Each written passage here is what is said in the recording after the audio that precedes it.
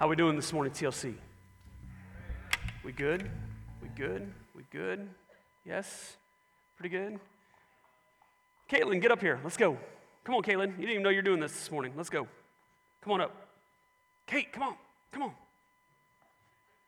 You had no clue you were coming up front today, did you? It's awesome. It's Kate, I don't know if you knew this about me, but we did a spiritual gifts test last year. And one of my primary spiritual gifts is prophecy, exhortation. So today, here's what I'm going to do with you. I'm going to predict some things about you in the coming days. Okay? Cool? I'm going to predict today, after church, you're going to go eat lunch. But I think you're going to Skyline. Josh Tager to Skyline. You're going to Skyline. I think this week, you're going to have two tests. You're going to get an A+ on one. You're going to get A- on the other one. One's going to be in English, and one is going to be in math. I'm still foggy about which one's which, the A+ and the A-. And I think today you're going to get in a fight with Lauren. You think that's going to come true? Yes. Yeah, that's because I have the gift of prophecy. Just want you to know. You can go down. Have I ever heard that before? I got a prophetic word for you. And then what do? We tell people of their future, of what's going to come to them. Some go to fortune tellers. Some go to palm readers. Some just try to find a prophet or prophetess in the church to tell them what's going on. And quite honestly, we've given this whole idea of being a prophet a bad name. In fact, it's not real biblical a lot of times.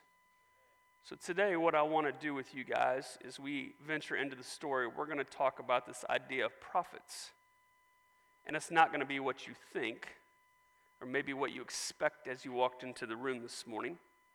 But we're going to take a look at God's messengers and how they were called to the nation of Israel. But to do that this morning, here's what I want to do. I don't know if you've been with us the last few weeks or not.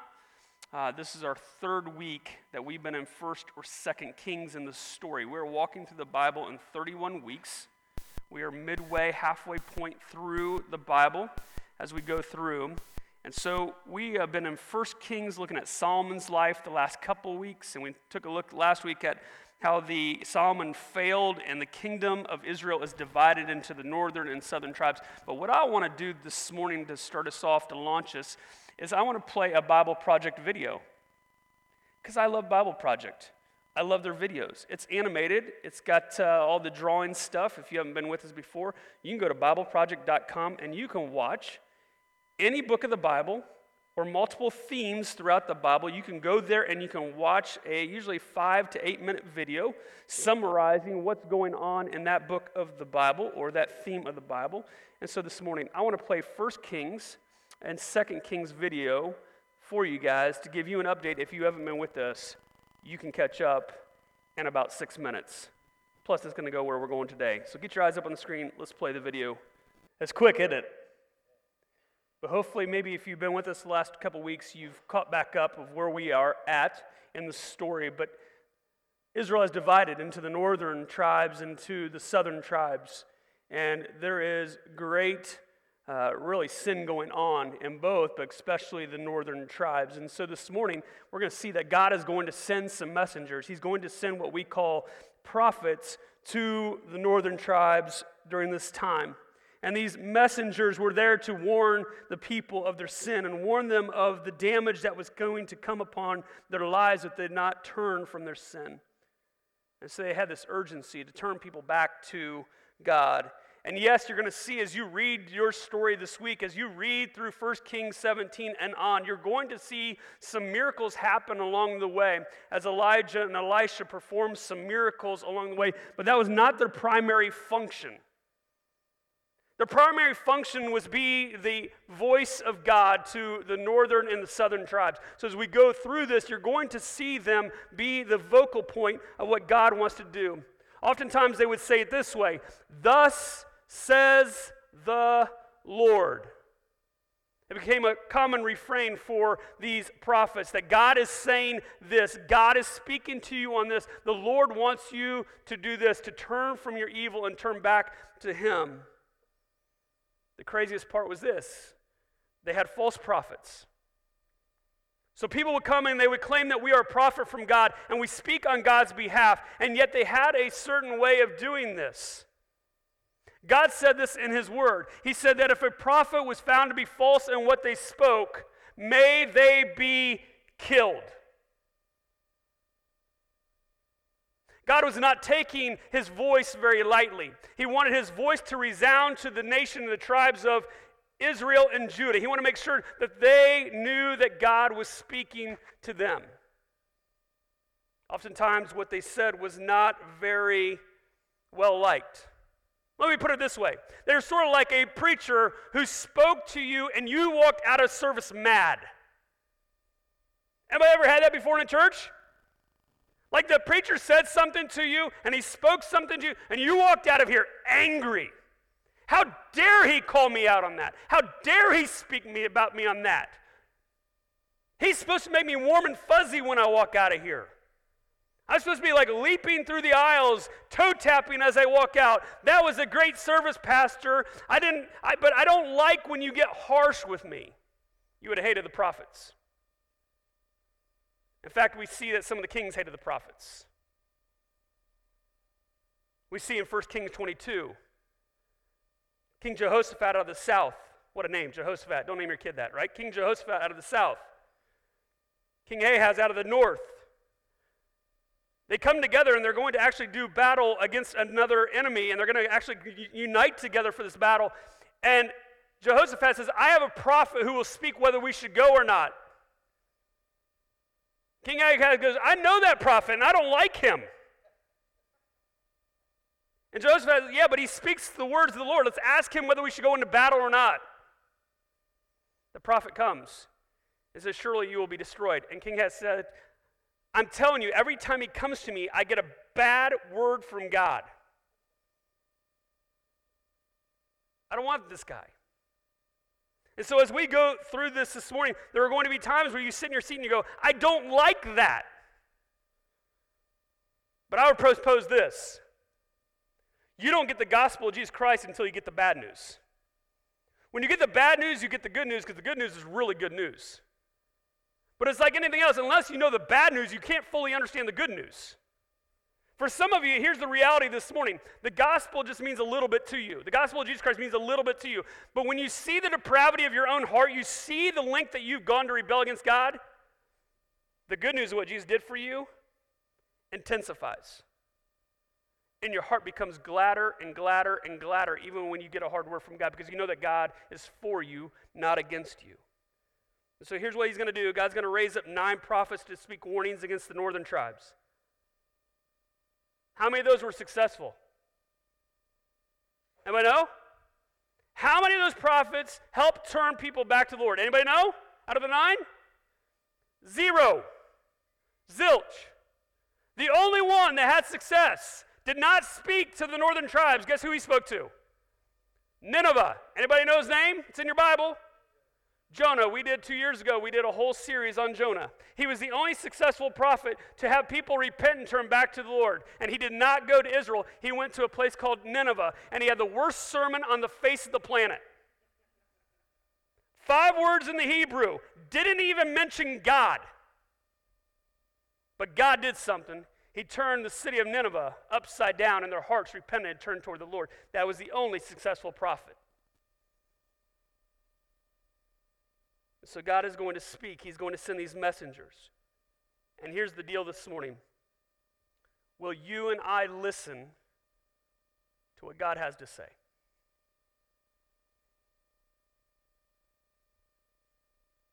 Some of you are going to fight God this morning, because God is going to speak. And when God speaks, sometimes the reality is we don't like it. But God is good and gracious and merciful, and he's trying to turn your heart back to him. And so here's what we're going to do. You can go with your Bibles. I'm skipping Elijah. I'm skipping Elisha. I looked at what I did 7 years ago for this story, and I threw it all out. And this week, God turned my heart to Hosea. You can go in the front of your Bible. No shame in this. Go to the front. Go to the table of contents. Look up Hosea. It's called a minor prophet. There are 12 minor prophets in your Bible. They're not inconsequential. There are 4 major prophets and 12 minor prophets. Let's just throw this out. The major prophets tend to be longer. That's why they're called major. That's why we lump them as major prophets. There are 12 minor prophets because they are shorter. Hosea is actually one of the longer of the minor prophets. Here's why God sort of steered my heart. I'm just going to throw it out. Here's what happened. You can say it's quinky-dink. I think it's God. So for me, in my devotional time, my quiet time in the morning, last year I did a book and just went through Paul Tripp's book on the gospel for a year. And the Lord, back in November, started stirring my heart back to get back into God's word, reading it daily. I like devotionals. Devotionals are nice. They give you a thought for the day. They might give you one verse for the day. But something in my heart was saying, God, Chris, I want you to get back in my word. And so I use Explore. It's from actually England, and so the Good Book Company is what they're called, and I use their devotional right now, and they go through this. Here's what they do. They give you go through an Old Testament book for a few weeks, and then you go to a New Testament book for a few weeks, and then you go back to an Old Testament book for a few weeks, and then you go to a New Testament book, and you go verse by verse. Guess what? January 1st, guess what they started? The book of Hosea. And as I've been reading through the book of Hosea over the last 3 weeks, my heart has been just churning. It is one of the most fascinating, unbelievable, great books of the Bible you'll ever read. And I'm just going to give you forewarning as we go there. It is PG-13 in the room this morning. What we're about to discuss, if you got a kid under middle school, you can take them back in the back room. They probably don't want to hear some of the words I'm going to use. Actually, I don't use them. The Bible uses them. If you're in middle school, you probably heard these terms. Girls, you probably heard somebody call somebody else this term along the way. Just the reality of middle school and high school kids. But we're going Hosea chapter 1, and I'm going to show you guys, I just want to really, my heart was this, show you guys 4 things that prophets did. 4 things of being a prophetic person, of what was going on in the Old Testament. That's where we're going. Hosea chapter 1, we're going to walk through this together, but let's pray, and then I want to cover a couple more things, and then we're diving into Hosea 1. So Father, we come, and we thank you for who you are. Now we ask that you would speak, that you would open our ears and our hearts and our minds and our souls to you.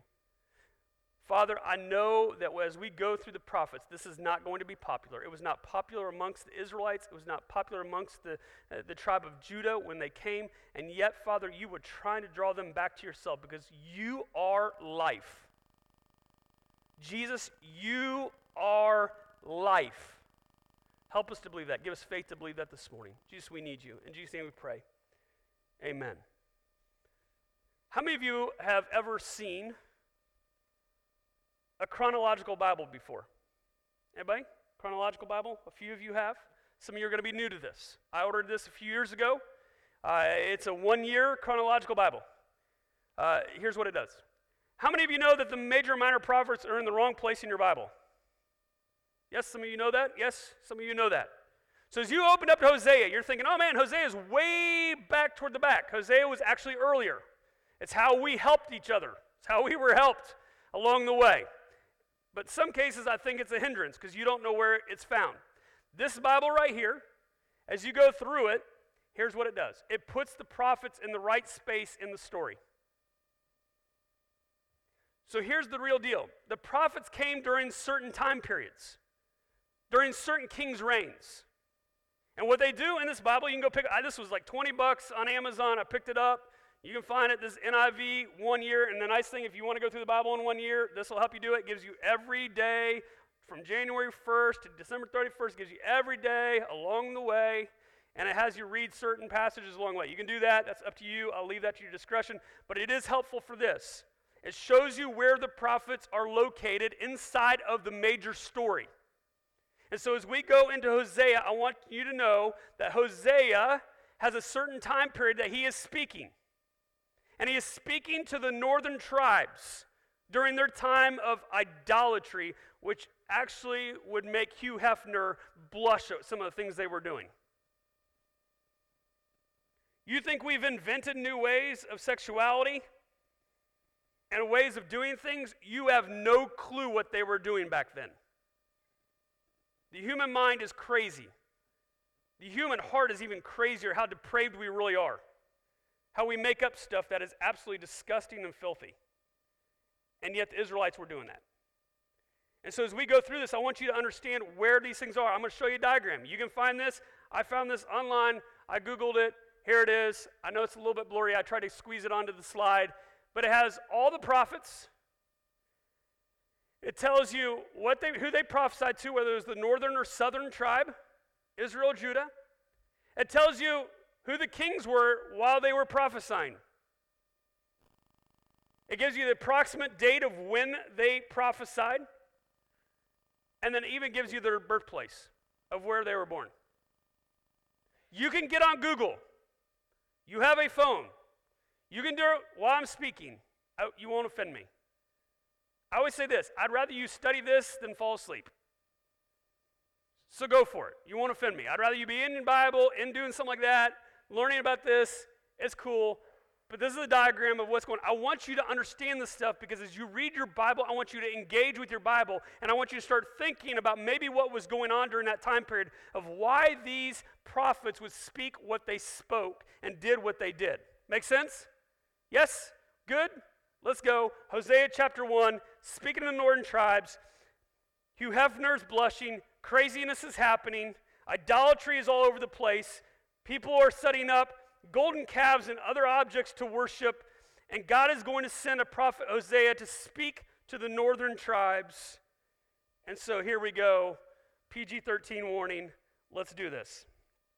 Hosea 1:1. The word of the Lord that came to Hosea, son of Beeri, during the reigns of Uzziah, Jotham, Ahaz, and Hezekiah, kings of Judah, and during the reign of Jeroboam, son of Jehoash, king of Israel. Not so bad to begin with, right? Don't you love the Bible, though? It's going to explain to you what? When Hosea came, who was on the throne? History. It's there. It's being proven with archaeology. Verse 2. When the Lord began to speak through Hosea, the Lord said to him, "Go marry a promiscuous woman." Some of your Bibles will say a whore. Some will say a prostitute. Mine tried to make it a little bit lighter for all of you, make sure it's PG, promiscuous woman. And have children with her. What? This is in the Bible? Like, God, do you know what you're asking? Hosea, a prophet of God, a man of God, go grab for yourself a prostitute and marry her. And then have kids with her. And here's why. For like an adulterous wife, this land is guilty of unfaithfulness to the Lord. And in this moment, what God is trying to do is he's trying to use Hosea's life and his marriage to represent what's happened to Israel and their God. 4 things that we need to walk through. First is this. There's an indictment on Israel. The indictment that is going on. God says, marry a prostitute. Have kids because I'm going to represent Israel being unfaithful to their God. It is an illustration between God and Israel. Israel has been breaking the covenant that they made with the Lord their God. Israel has been cheating on God. They've been in bed with another person on God. And they have set up idols in their lives. They have worshiped things that are false, things that are not the Lord of their God. They have broken the 10 Commandments. They have broken the very beginning of it. You shall have no other gods before me. You have broken the covenant. It's gone.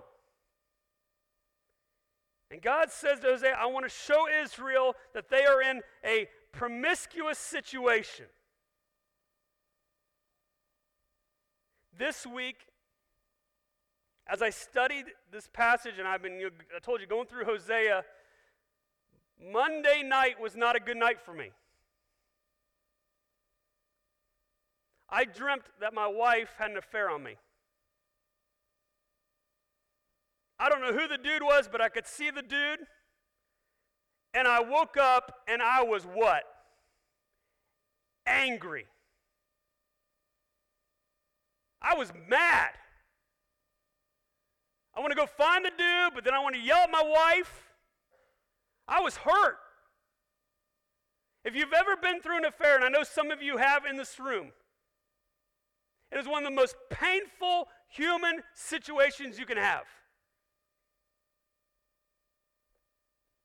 We were made for covenant. We were made to be with one person. We were made to be in marriage. That's how we were made, to be in marriage, to be faithful to each other. That's why we make the vows and we take them seriously, because we know this. If you've been through an affair, you know your heart was devastated. You were angry. You were ready to go grab a can of whoop, you know what, and go find the person and take them out. You were burning on the inside.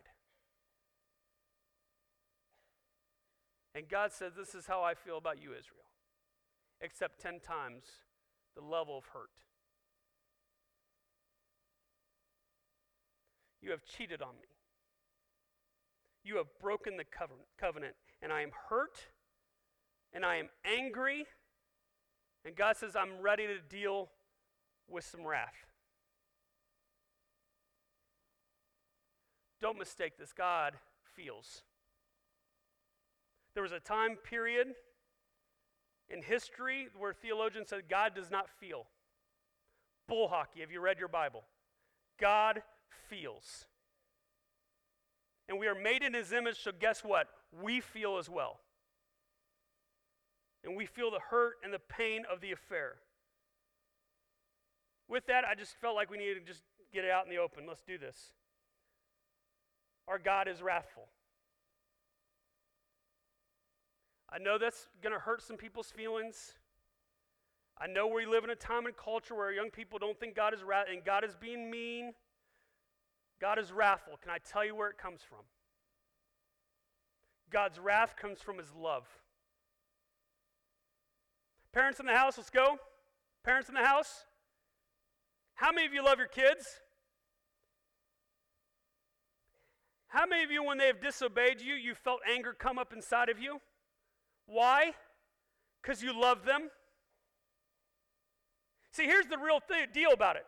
If I didn't care about my kids or somebody else, I wouldn't care what you did. Do it. I don't care. But when you love your kids, or you love your wife, or you love your husband, when you love and they don't follow through, guess what builds up inside of you? A natural anger builds up inside of you. Where do you think that comes from? It comes from the heart of God. Because when we don't obey God, guess what happens? There's an anger that builds up that they're not following the way I've designed them, the way that I desired them to go. God has wrath toward injustice.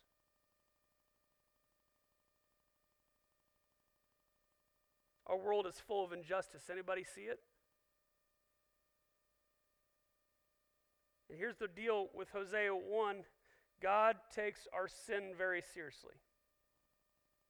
You may not take your sin seriously. You may think, whatever. God takes sin very, very, very seriously. Our lack of gratitude, that was this morning in Hosea for me. Are you a thankful person? Or are you a complainer? God takes your complaining seriously.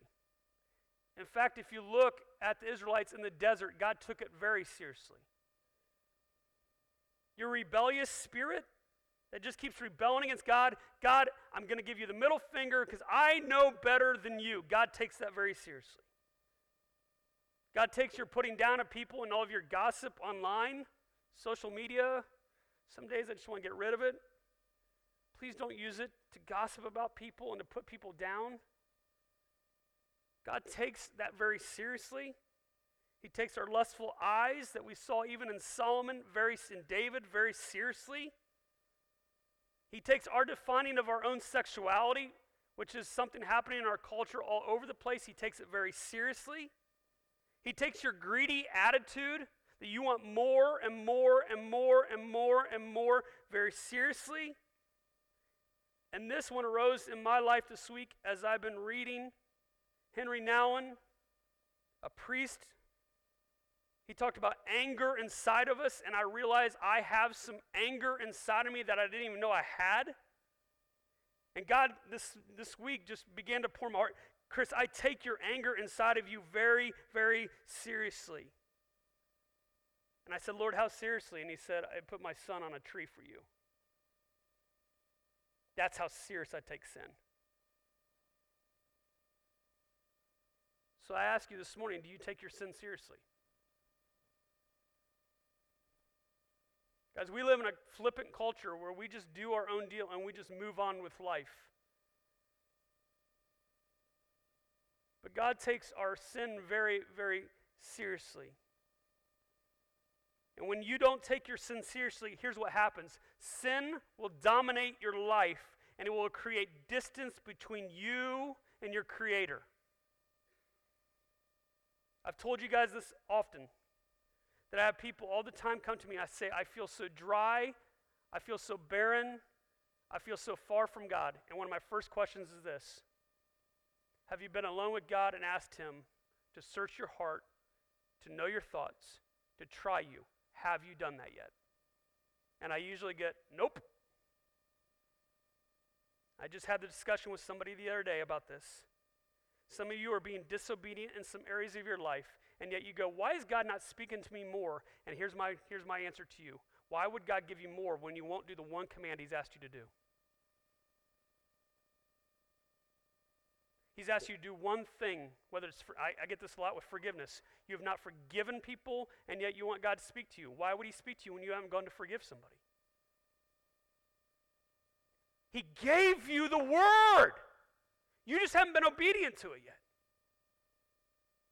And you wonder why there's this distance that you feel. God is still there, don't get me wrong. It's just you haven't followed through on what He's given you. Hebrews 3, let's put it up. Hebrews 3.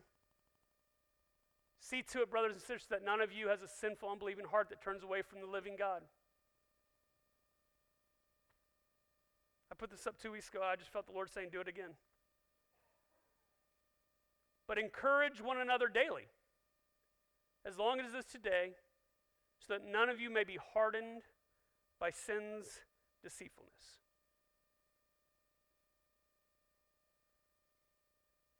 We are to take sin seriously. The second thing is judgment. We're going to see judgment come. So here's what happens. It'll be up on the screen. I won't read all of it. Let me just give you the overview of what happens. Hosea sleeps with his wife, Gomer. Awesome name. Awesome name.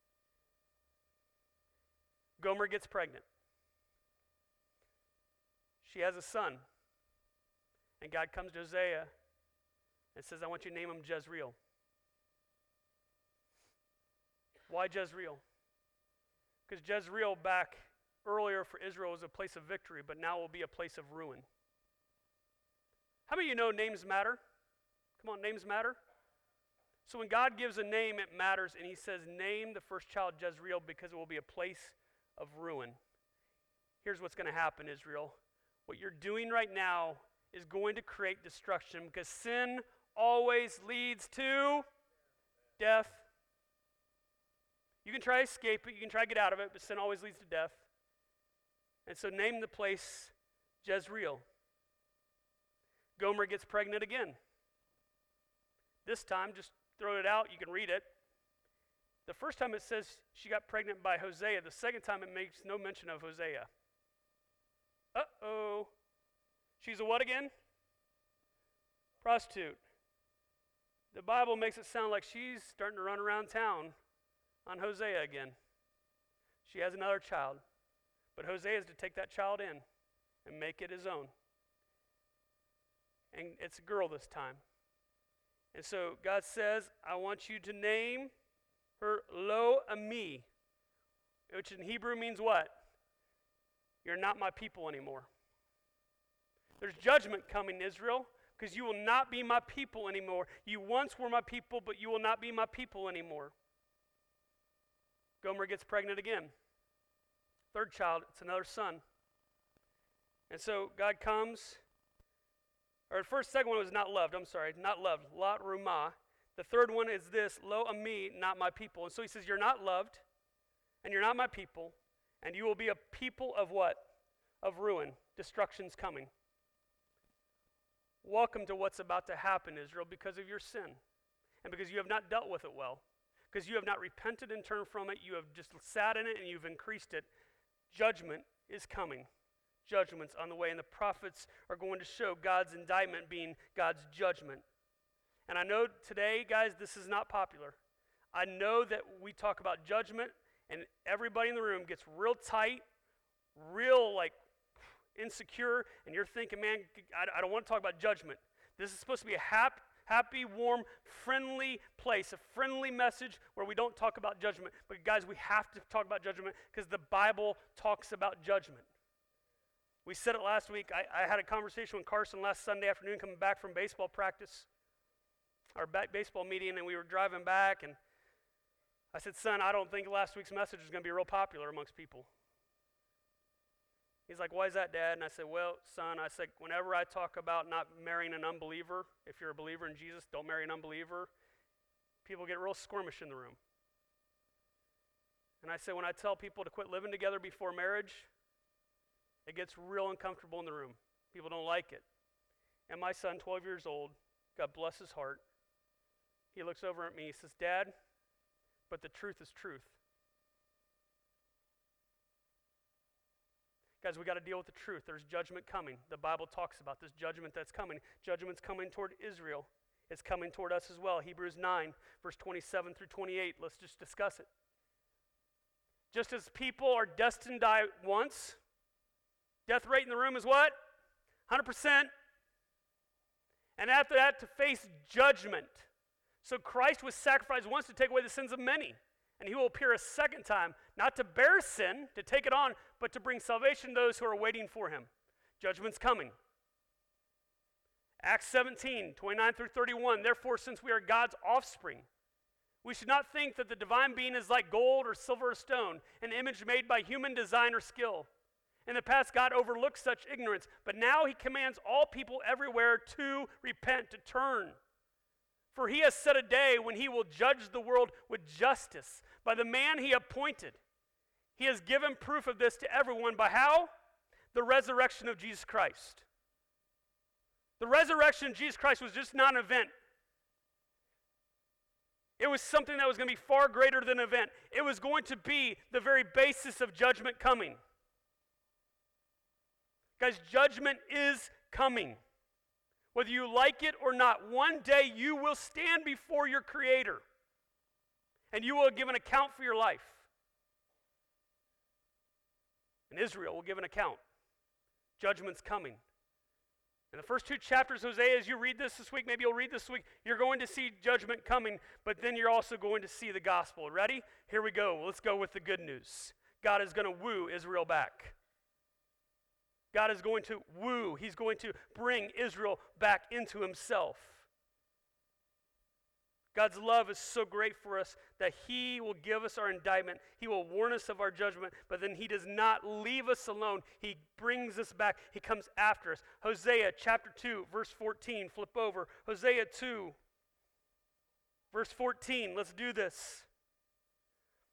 He has judgment in verses 1 through 13, but then he says this, there's your therefore, Josh, fight. Therefore, I am now going to allure her, Israel, and I will lead her into the wilderness and speak tenderly to her. Let's just say this. He's going to allure her. He's going to woo her. He's going to come to her and bring her back in to himself. He is going to allure her. But anybody knows how he's going to allure her? Anybody see where he's going? Because it's a head scratcher when you read it. Ready? Here we go. I'm going to allure her. I will lead her into the wilderness. Hold on. No flowers, no bouquets, no special dinner. What are you talking about, God? Because when you're going to allure a girl, well, guys, what are we doing? We're taking her to the finest restaurant. We got her flowers. We're giving her a little card. We're giving her some chocolates. We're going to bring her in. We're going to bring her back into the fold. We are going to go Valentine's Day on her rear end all day long and bring her back in. God says, I'm going to allure her, but I'm going to bring her where? The wilderness. Well, that sounds romantic, God. You're going to bring her into the wilderness and think she's going to come back to you? Let me explain the wilderness. The wilderness was a place of barrenness. A place that everything is stripped down, everything is gone. But for the Israelites, it brought them back coming out of Egypt. Because where did they go after Egypt? Into the wilderness. And for Israel, the wilderness represents a place where God meets with the people and restores them and strips them of all their idol worship and everything else going on, and he's going to restore her ultimately. But he's going to go through the wilderness. We don't like wilderness. We like abundance. We live in America. We don't like when things are stripped away from us.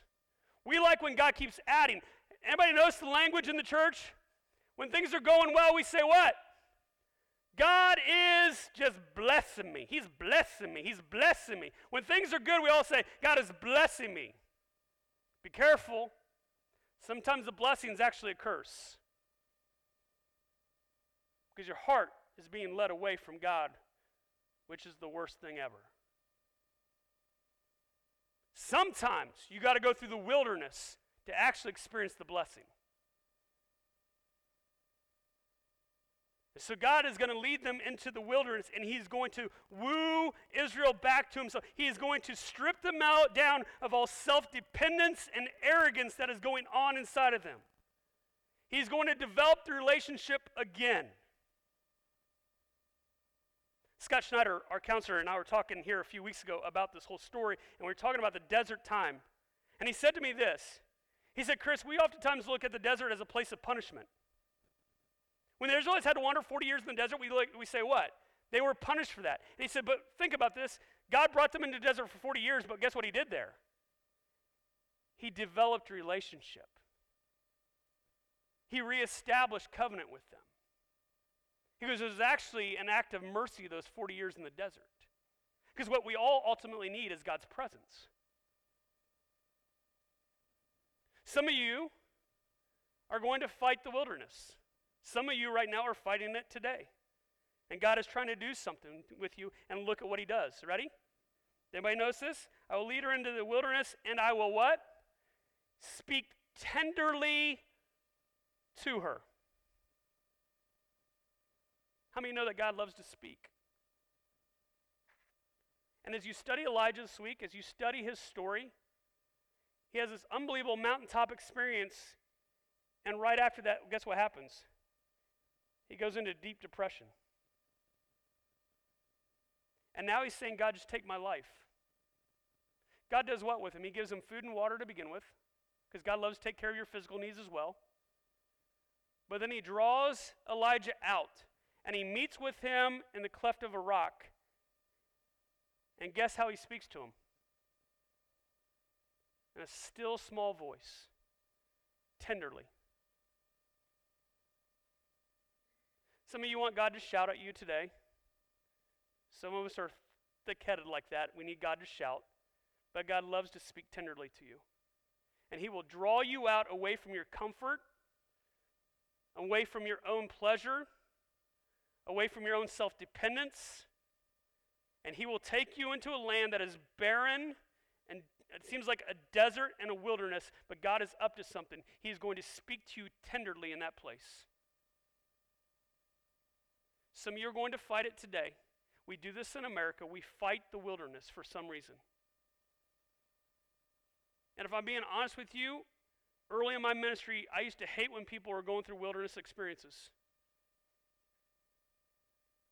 But I'm coming to learn this, and slowly but surely, that the wilderness is not all bad. That some of us need to go through the wilderness because we are full of ourselves and we're arrogant and we're prideful. And God is going to strip us of those things so that he can do his work inside of us. Some of you right now are trying to get out of the wilderness. Can I beg you and plead you to stay in the wilderness till God does something inside of your heart? Because God wants to do something inside of you more than you'll ever know.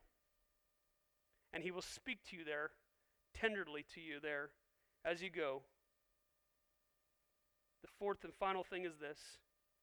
As we see the prophets, we'll see that they indict Israel. They declare God's judgment on them, but then they're going to try to woo them back. But verse 15, chapter 2, here it goes. There I will give her back her vineyards, and I will make the valley of Achor a door of hope.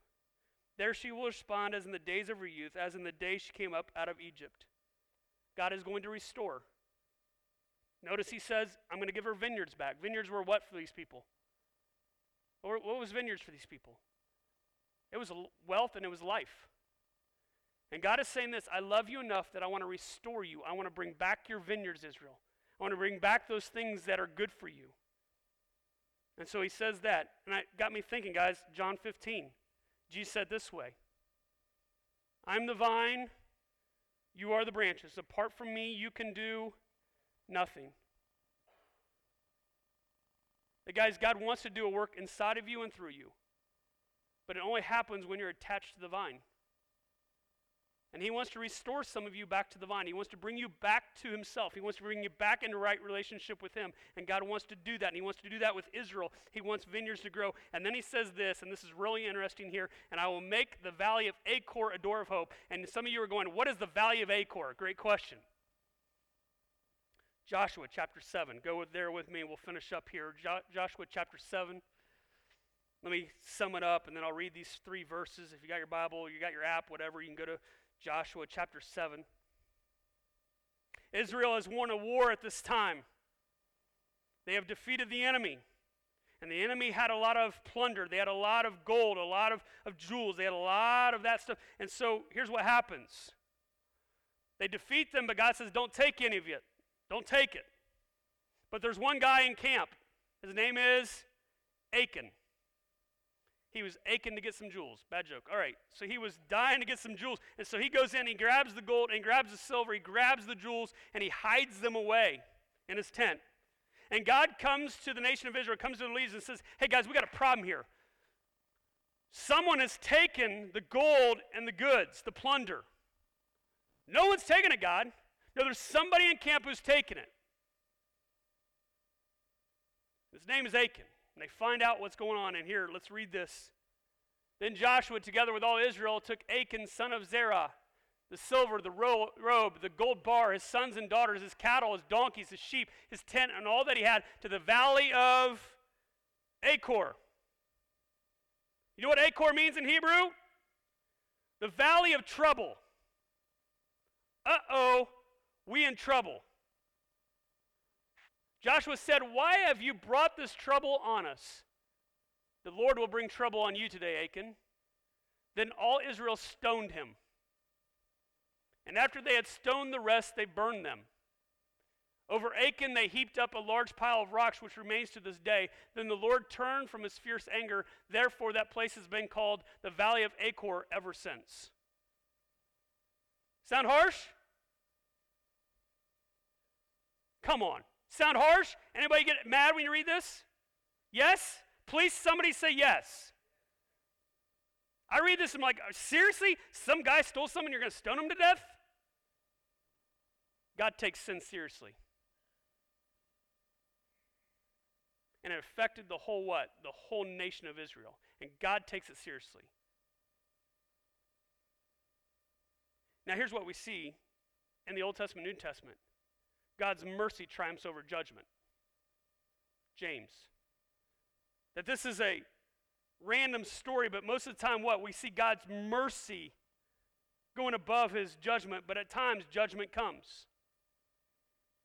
And the valley of Achor, it says in Hosea 2, trouble will become what? A door of hope. And I sit there and I read that and I go, how does the valley of Achor, trouble, become a door of hope? Wait. Guys, when we read the Bible, everything points to whom? Come on, Sunday school answer, Jesus. The gospel is being preached right here. The gospel is being proclaimed. That the valley of trouble, your sin, my sin, will be covered and it will become a door of hope. It should get your mind going into the place of what is the gospel message in the middle of this? Great question. 2 Corinthians 5:21, awesome verse. God made him who knew no sin to be sin for us, so that in him we might become the righteousness of God. You and I are Achan. But here's what God does. Here's how this becomes a valley or door of hope. That God would take your sin and my sin and he would put it upon himself. At the cross of Jesus Christ, he took your sin and he took my sin upon his shoulders. God became the substitute. He got stoned to death.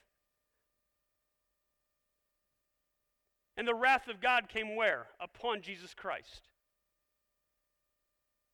And in place, he did what?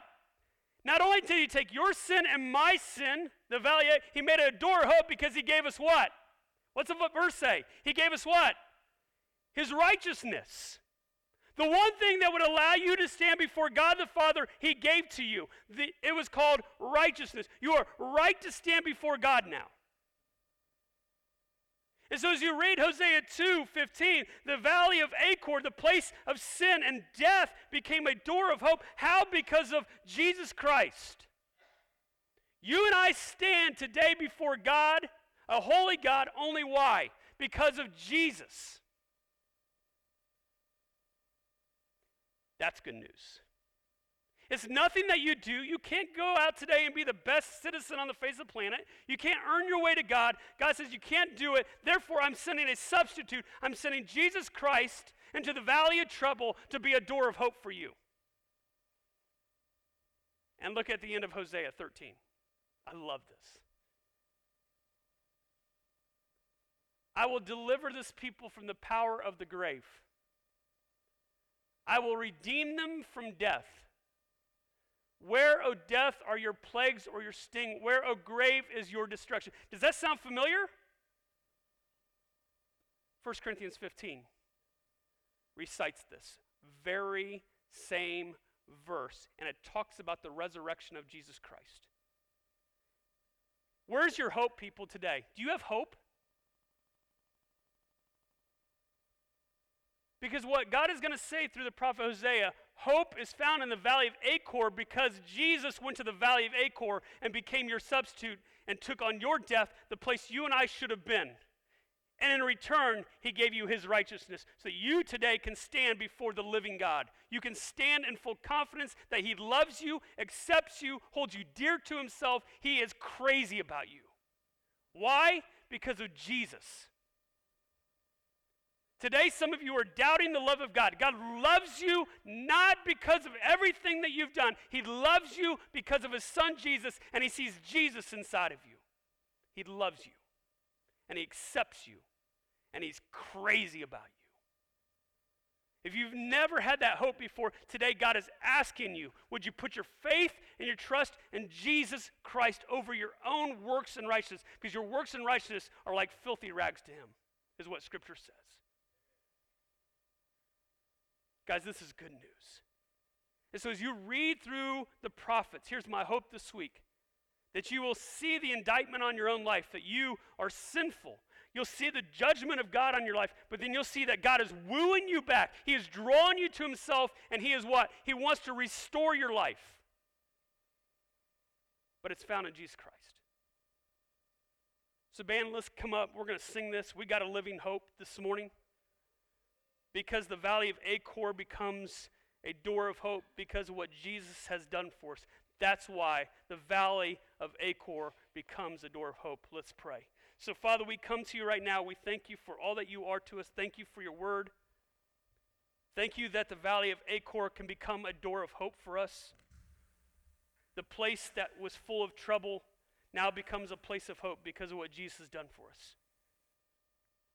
It is not my works, it's not my righteousness, it's not me trying to be good, because even that, Lord, I've learned this week again. I've been reminded that it's even tainted by my motives. I do things out of selfishness that look good to other people, but is full of selfishness in my own heart. But Jesus, you were the perfect one. You were the holy one, and you died in my place. And in place of that, you gave me righteousness to stand before God, the Father, and I thank you for that. Father, may in the next few moments, may we find hope in Jesus. Not hope in our own selves, not hope in all the things that we think we can do, but hope is found in Christ. So Jesus, we need you. We ask that you speak into us, show us our sin, show us the judgment that you put in our lives, but then show us how you wooed us and you are restoring us back to the way things were supposed to be, even back in the garden. Lord, we love you and we thank you. In Jesus' name we pray. Amen.